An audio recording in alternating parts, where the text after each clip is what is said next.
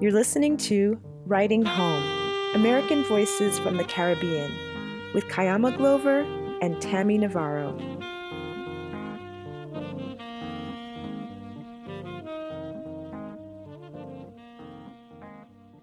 Hi, everyone. We are back. Yes, hi. Welcome to season 2 of Writing Home, American Voices from the Caribbean. I'm Kayama Glover. And I am Tammy Navarro. And by some miracle, we seem to have made it, battered but not broken, into the year 2021. Yes, and we are excited for season 2. We have some great conversations coming up. And today we're having the first conversation in season 2, which is with Marlon James.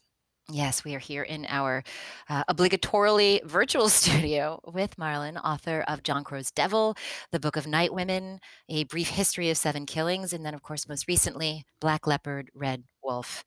Marlon James is a celebrated writer across the world. He's been awarded the Man Booker Prize, the Dayton Literary Peace Prize, and the Minnesota Book Award. I'm probably missing one or two, but that's already a pretty substantive list. And he is also the co-host of the podcast Marlon and Jake Read Dead People. So this is a high stakes kind of situation because we have an actual expert podcaster in our studio in this sort of weird mise en abîme meta situation where the podcaster becomes podcasted. So we're really excited to be thanks doing for this. having Thank me. you This for is so joining great. us. Yes, we are excited to have you here. And I am just going to jump right in with my first question. We are in such a time, Marlon, that I wanted to ask you about political violence, because as I was rereading some of your work, and some of which you write about, right, in Jamaica in particular, a space that has been long caricatured as the primary site of political violence, some of which is based in reality, and some of which just comes out of a sense of a Black dangerous space, right? So it's a mix. I wanted just to hear your thoughts on everything that has been unfolding in the US under the Trump administration in terms of political violence, maybe in relation to Jamaica, maybe not, but just It's kind of what your it's thoughts weird. are. I feel and guys, thanks so much for having me. I feel almost sort of what's the word for doubly, triply, trebly? I feel like I had a I feel like trebly. I feel so Trebly, we colonial like right that. now. I feel like I feel like I had a triple hit. The first was when you come to America as an immigrant, you have certain ideas, and especially coming out of what I come out of the background of the 70s, and Jamaica was in Chile or Paraguay, but we were pretty big and violently in the Cold War, so to see things like the storming of the Capitol gives us this weird kind of deja vu and America is the last place we expected it. I think because to come here is to believe in the myth of America, and that's not always a bad thing, but it's this idea. Even before the violence, I remember thinking, "Wow, partisanship! I had no idea that happened in America." People not speaking to each other because of politics. I'm like, "Wow, that's how third world of you." But it says something about how these stereotypes I have about what a third world country is. That's what I'm saying. It's affected me on so many levels. On the level of the sort of feeling that this is the kind of thing that happens to other countries. And the weird thing about being in other countries is even you start to believe it. It's like, oh, that happens where I live. It doesn't happen where you live. And we start to believe. Everybody starts to drink the Kool-Aid.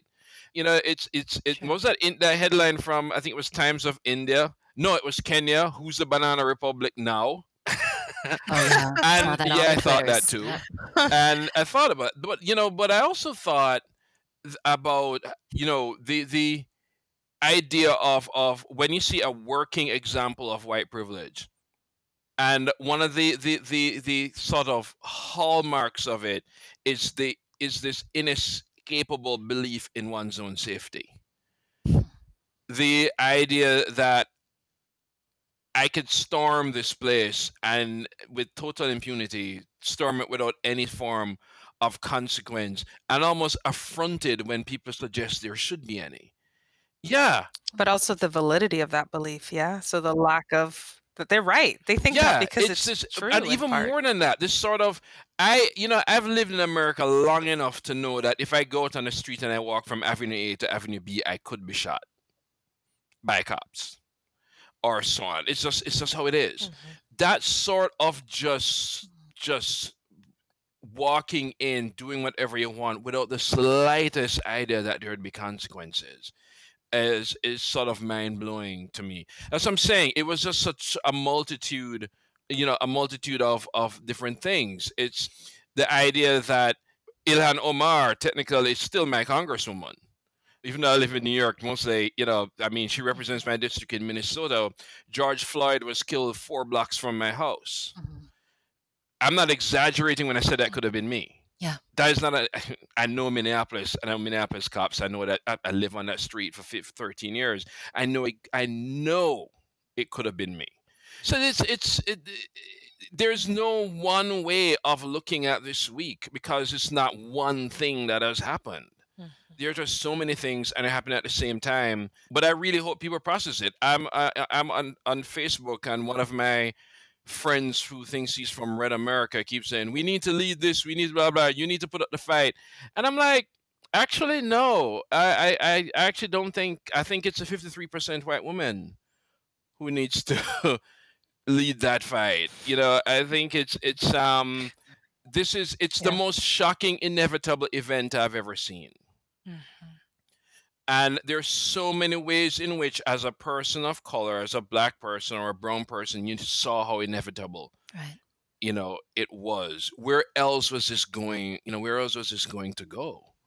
But I really appreciate appreciate your putting those two things in tension. Your experience in Jamaica as sort of like, this is how it is. This is how we are, right? This is the reputation we have. And you sort of begin to internalize that and to see the cracks, the fissures in which people of color have all lived and known and been aware of since forever, but to see it actually unfolding in such a large scale way across the Trump administration has been really jarring.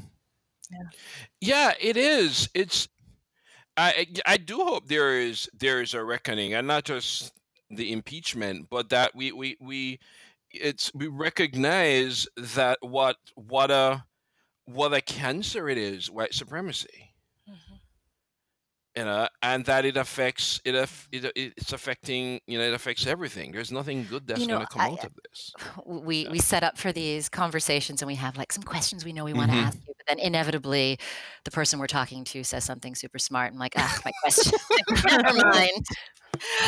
I'm gonna swerve, and I want to pick up on some of the things you said, and in this way move from politics into the space of writing, which of course is inflected enormously by politics. But you said a couple of things there about the myth of America and the stereotypes about the so-called third world. And I think a lot about, I write about your work, and I think a lot about its critical reception, popular reception, academic reception. And I constantly often find myself surprised or shocked in responses to your work that sort of bring up issues of your responsibility around representation of Jamaica, given that exact conundrum, given the myth of the land of the free, this place that you have literally landed, where you are employed, where you enjoy great success, where you teach American kids, right? And the darkness and the danger of Jamaica, right? And sort of the notion that I think is common among writers from the so-called global South, that how dare you air our dirty laundry? How dare you let these white people know about the rough things that are happening to us at home? So it's an open-ended question, but I'm wondering, and I often wonder, what measure of responsibility do you take on? Do you internalize either from the get-go or in response to those reactions? Yeah, it reminds me of an essay Edwidge Danticat wrote about in her book Create Dangerously, when she was talking about being accused, Haitians accusing her of showing all these terrible pictures of Haiti and Haitian men and blah, blah, blah, and so on. And it reminds me also of back in the 70s, a lot of men in the Black Arts movement took really big issues with books like The Woman Warrior and Color Purple. And the idea was that Black women, brown women of color were conspiring with white liberal elite to demonize Black men. And I talk about it in my lit class. It's always a fun day. Okay, so you were ready for this question. I was ready for this question. All right. But but I also said, Funny enough, I should bring up Girl with a Dragon Tattoo. And I said, do you guys know what the original title for that book is? And if you watch the original Swedish films, you see what it's called. Girl with a Dragon Tattoo is an Americanism. The book is called Men Who Hate Women. Wow. Wow. And if you watch the Swedish film, the title comes up. It doesn't come up Girl with a Dragon, it comes up in Swedish, Men Who Hate Women. Where am I going with this is that Larson wasn't afraid to show the sort of the bad stuff, the cancers, the things that we need to get over, because he's also still speaking truth. And I think that, but he also believes, I think, that Sweden is even greater than that. That we can brace ourselves for hard truths and still grow and get better and learn. I mean, I'm not saying I'm teaching anybody about Jamaica, but I'm also saying that as a writer, you still have to be a truth speaker. And that doesn't mean I'm spewing facts necessarily.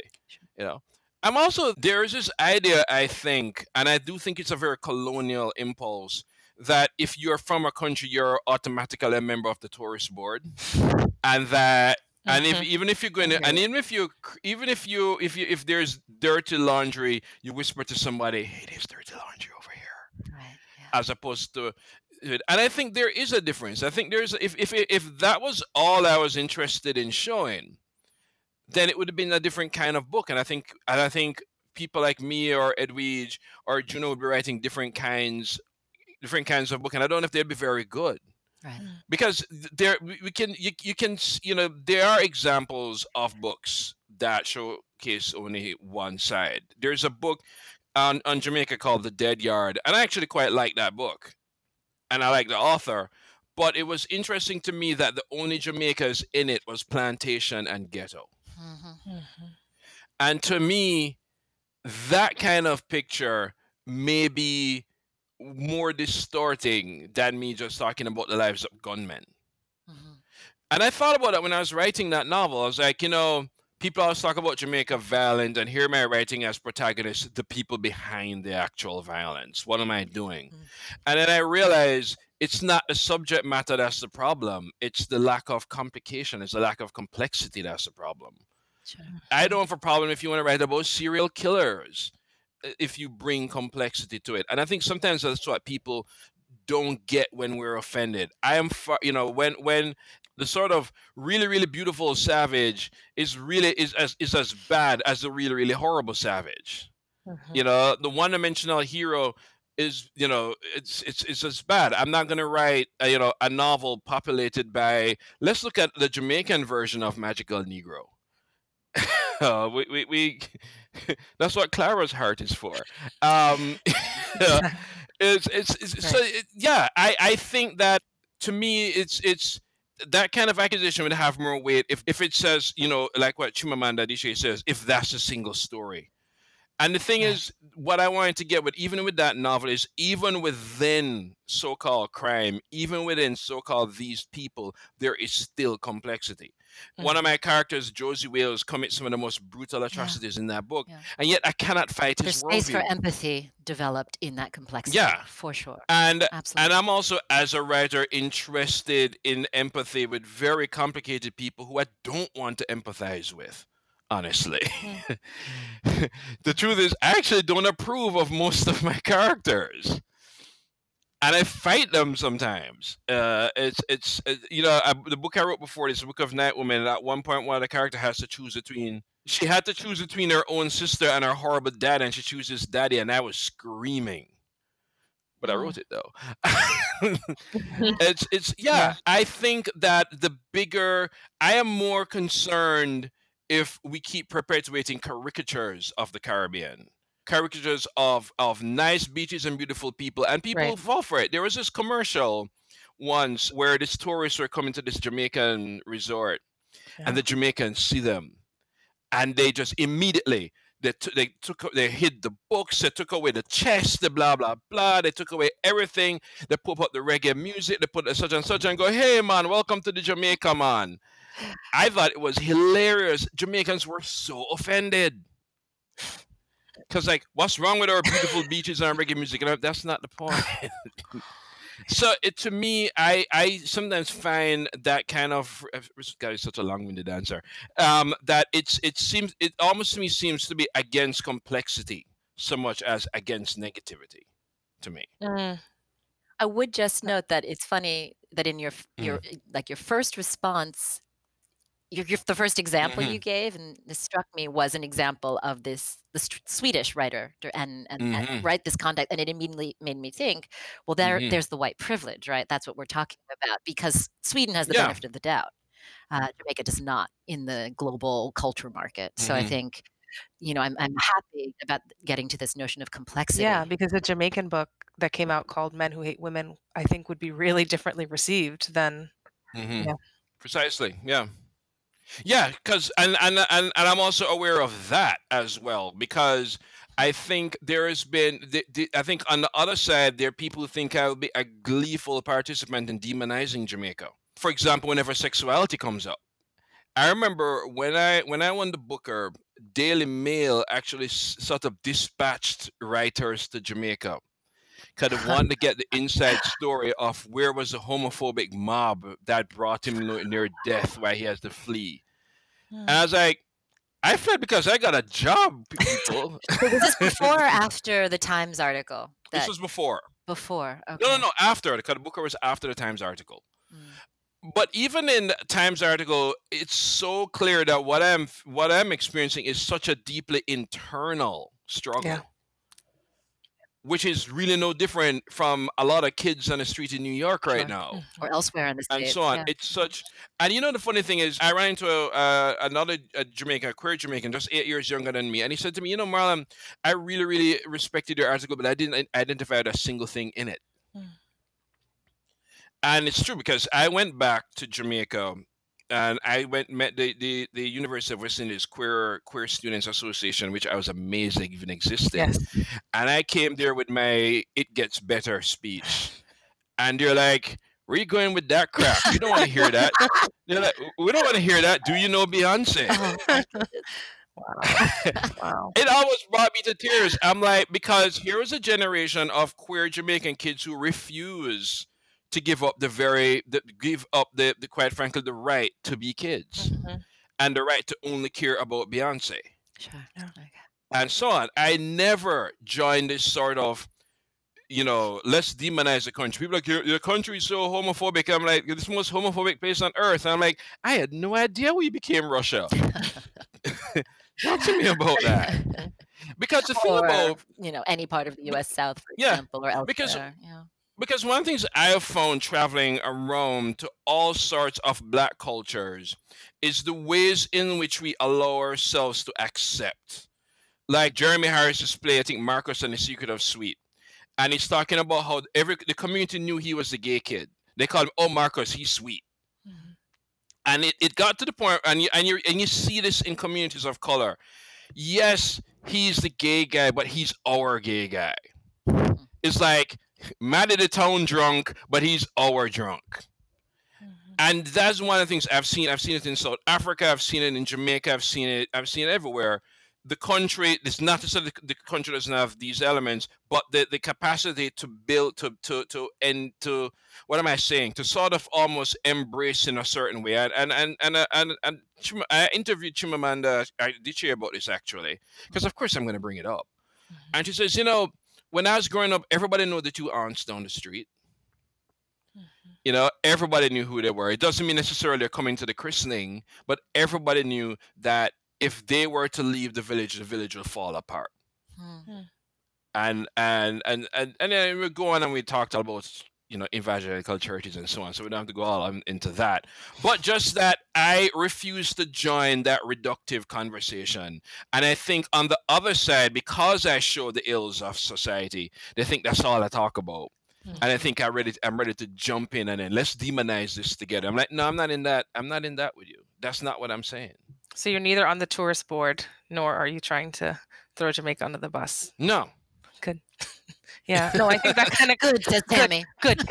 No, but I think that kind of Mhm. complexity, is really what's missing in so much of Caribbean literature and what is Mhm. revered and promoted as Caribbean literature, right? That people are often looking for one kind of Mhm. representation, and that is not It's I not think real. it's that's both that's happening in at the same time. Like one of the things that's happening now, quite a bit is opening up of queer Caribbean life Mhm. with so many writers tackling that. I think the rush to sort of paint only one picture of the Caribbean happens in both. I remember when in Minneapolis and back when I used to start more fights on Facebook, and I said, don't get this twisted. I run into far more racism in the gay community than homophobia in the black. Hmm. Mm. And they're like, what? it's like, Wow. it's like, yeah, but I bring receipts to every party. So let's talk about this situation when this here thing happened and so on. It's We have our tagline. I bring receipts to every party. it's I think ultimately though, if the portrait you're showing of a person of a place is incredibly complicated, even then that to me is the ultimate sign that you're taking that country seriously. Mhm. It's the greeting card or the sort of the sort of travel advisory. If you're on either side of those, I think you're both doing the same thing, which is to paint Yeah. this sort of caricature idea.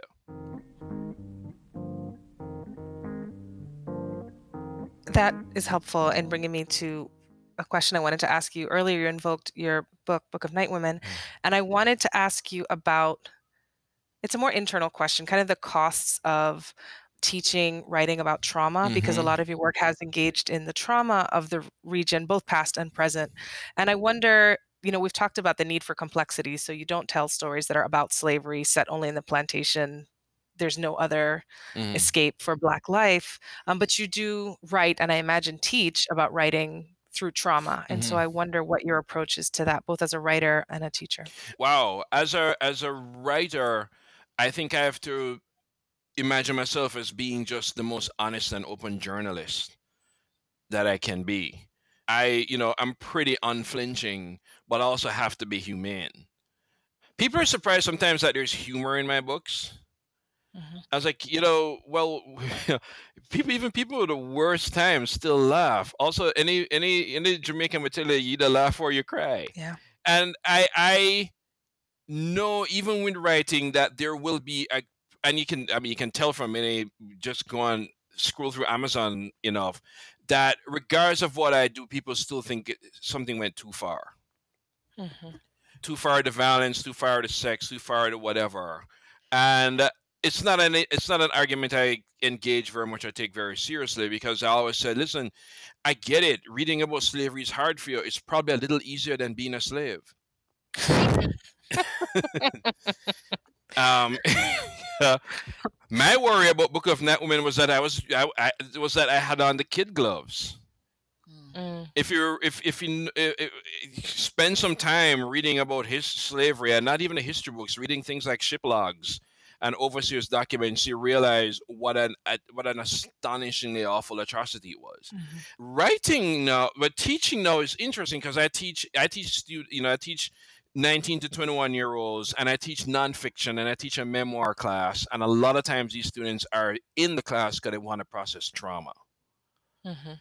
And you're faced with two things: helping them write about it, but also helping them read it. Helping them. Mm. What do you do as a reader of trauma? I'm 19. Am I ready for this?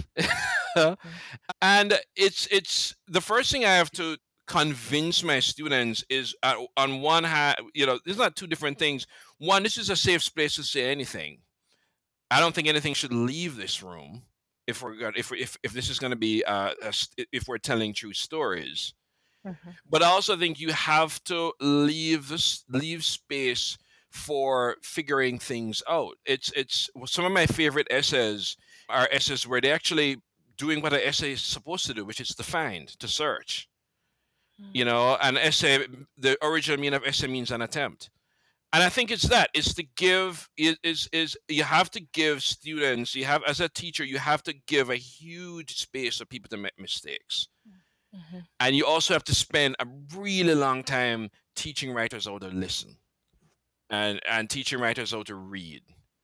And sometimes that means following up after somebody makes a comment. I'm like, let me tell you all the reasons why that didn't go so well in class. and and so on, and at the same time teaching them to not necessarily hold back. But it's a judgment call. It's a judgment call, and every situation is different. And I still mess up. I still remember the time I thought I was going perfectly fine and teaching a class, and it was so on. And one of my students, never, I will never forget this student, asked to meet with me and sat down and said to me, "Do you have any idea through the course of the day, with TV shows, radios, books, how often I have to deal with people attaching mental illness with violence and mental illness with atrocity? The serial killer, he must be crazy. The such and such. How did he do it? He must be crazy. As a mentally ill person, you know how often I have to deal with that fact that people think we're always on the on the edge of violence because of all this stuff, including some of the stories in this class." And honestly, that became something which I now say at the beginning of every class. I'm like, let's talk about mental illness and let's talk about some of these stories. And let me tell you the reason why I no longer watch Criminal Minds. Yeah, because it's that it never occurred to me. But I think it's again letting students know that there's that one, they can say things like that to their professor, and so on. But it is a case by case basis, and it's also recognizing that there are people out there, for whatever reasons, sometimes not great, think you're going too far. Yeah. Thank you.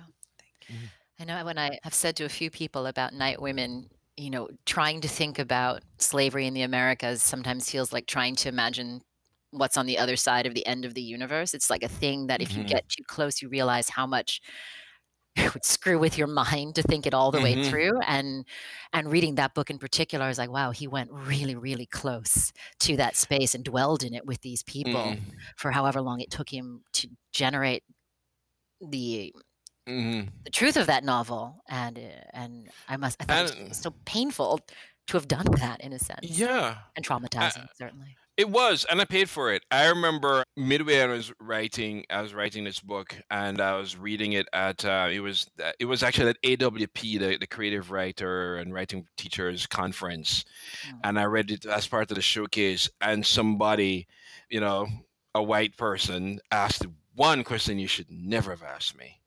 I was like, "Why the hell are you writing this book?"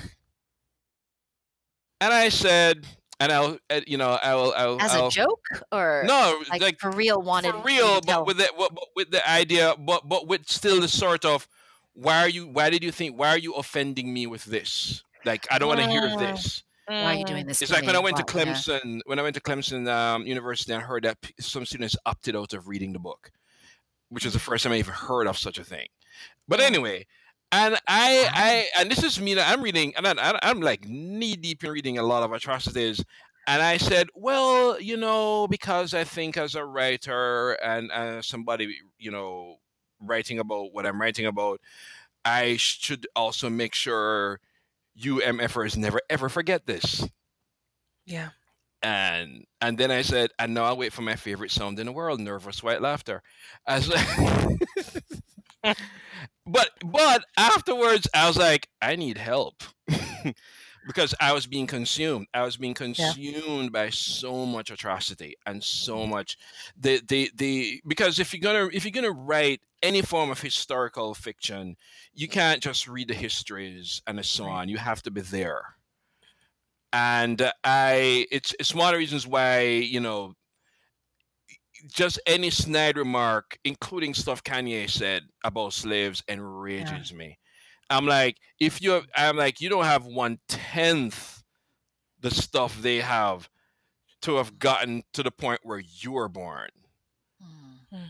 I was like, if you have any, the fact that we're here, I was like, it's like, no, don't you disrespect. It's like, no, don't you disrespect. No. It's but it is, and I hope this doesn't feel people who are presently going through trauma feel I'm not taking it seriously. But I do think you go through trauma, and I think part of it too is, and another things I found just visiting the diaspora. I saw it in Nigeria, I saw it in Brazil, I see it in Jamaica. Black people process things in a continuum, and I think sometimes when you're not black, you don't understand why you're talking. They don't understand why we're talking about something using present tense. Mhm. It's like, but that's 400 years ago. It's like you don't understand black continuum. Also, I mean, you could go into how we process time, but that's a whole other thing. But no, it's real. It's real trauma, and nobody needs to be told that trauma can be inherited. Mm. Mhm. In Jamaica, one of the things it hasn't appeared in my book, so it's something I talk about all the time. Like in Jamaica, you don't need white people around to practice white supremacy. Mhm. Right. Mhm. Yeah.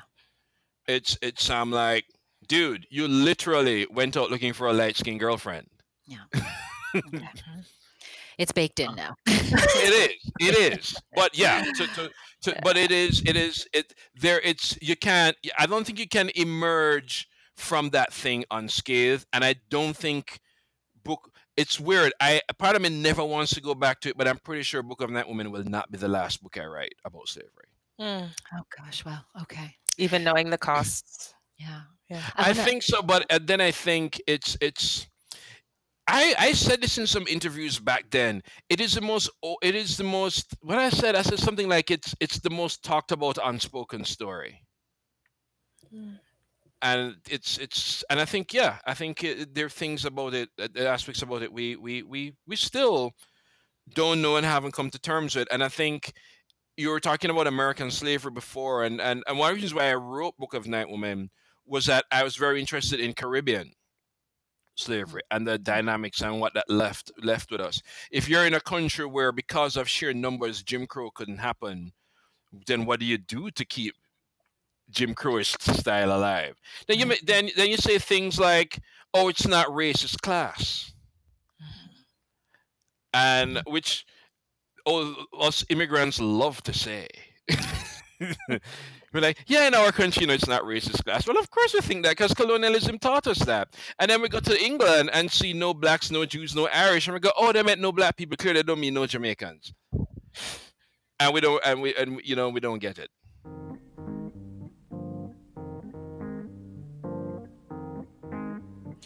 We've talked specifically about Seven Killings and about Night Women. Can you put them into the corpus? Because from John Crow's Devil to Black Leopard, Red Tiger. Yes, Black Leopard, Red Tiger. Red Wolf. Wolf. Red Wolf. Wolf. Damn it! I knew I was going to miss. Tiger, That's different okay. continent. It is. Also a fully different animal, but nonetheless, you know what I'm talking. Yeah. The variety, the generic variety, right? The variety in terms of the places you go, but also the genres that interest you. I don't know how to characterize John Crow's Devil, which is like pure emotion and situated power and sexuality and music and all of these things. But then you bring us to this historical fiction that has us in the vernacular, living in Jamaica in the late 18th century, then into a sweeping history of the contemporary moment, and now we're in the realm of science fiction, and apparently this is one of what's projected to be three, meaning we're going to dwell there with you for a while. Can you weave the thread through the corpus in some way for us? Like, where's the Marlon James in all of this? Well, first I'd say there is a thread. Usually people think I'm making these sort of wild shifts in storytelling, and it's true. I just want you to give it to me. I'm sure. I know there's got to be one. I think. I mean, yes, I do get bored pretty quick, and the list of books on in my desk that will never be published will always be bigger than the list of books that get published. But for me, I didn't. Funny enough, I didn't think about this. I didn't think there's a thread until I read this article with A.S. Bayat, where she talks about each book prepares her for the next book. And I never thought about that until I go, oh yeah. Because the first novel I wrote, I was playing around with vernacular, but I couldn't step into it because I was still ashamed of it. Okay. And even now, and the first 45 pages of Book of Night Women were written in very Jane Austen English, which I was very proud of because I love Jane Austen. And but it was going nowhere. But it says something that was my default position. And I really write in standard English because I'm not very good at it. And my standard English always comes across stilted and colonial. I keep trying and I keep failing, but it's but what John Crow's Devil allowed me to do was to develop the courage to tell a story in the voice of the person from that time, in a voice that, that the voice coming out of my mouth could be the voice that could tell a story. But to me, in a lot of ways, for me, my first publisher says I have this weird kind of dysmorphia with my books, because I think I'm writing big best-selling books that everybody's going to read. But with Book of Night Women, because Book of Night to me was me trying to write a classic novel. I don't mean classic in terms of great. I mean classic in terms of Victorian. It has an arc, it has a very specific structure, and so on, and it made me wonder, well, how do I write a novel where I sort of let go of all of that? With Brief History, a huge of it was inspired by simply whatever I was reading at the time. Like I know which part of that book I was reading, Savage Detectives.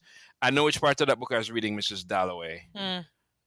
And I think, and writing that book, of course, thinking about being in the diaspora and thinking about stuff I've always wanted to write and stuff I've always wanted to read. And fantasy and sci-fi has always been, my favorite genres, fantasy and crime. And to me, Brief History was kind of a crime novel. Yeah. But it made me think about myths and mythologies. And I gave this lecture 2 years ago at Oxford, the Tolkien lecture. J.R.R. Tolkien's estate invited me to give this lecture. And the main thing I talked about was mythology. And what does it mean when you grow up in a world where you can take your mythologies for granted? And if you're British, for example, I don't think you think about King Arthur much. Probably not. And yet, King Arthur and Camelot is crucial to British identity, because as long as there's a Camelot, it means there is a civilized Britannia. Never mind that Britain was the most backward and most appalling ditchwater of a place when the Romans showed up. I mean, they were stunned at the backwardness and just the straight up filth and celebration of filth of Britain. But Camelot is, we have knights, we have chivalry. Someone was going to say chauvinism, but anyway. That's Potato, Marlon. Yeah, we have all of these things, but it's a crucial part of the building block of British identity, even if they don't realize it. So is Robin Hood.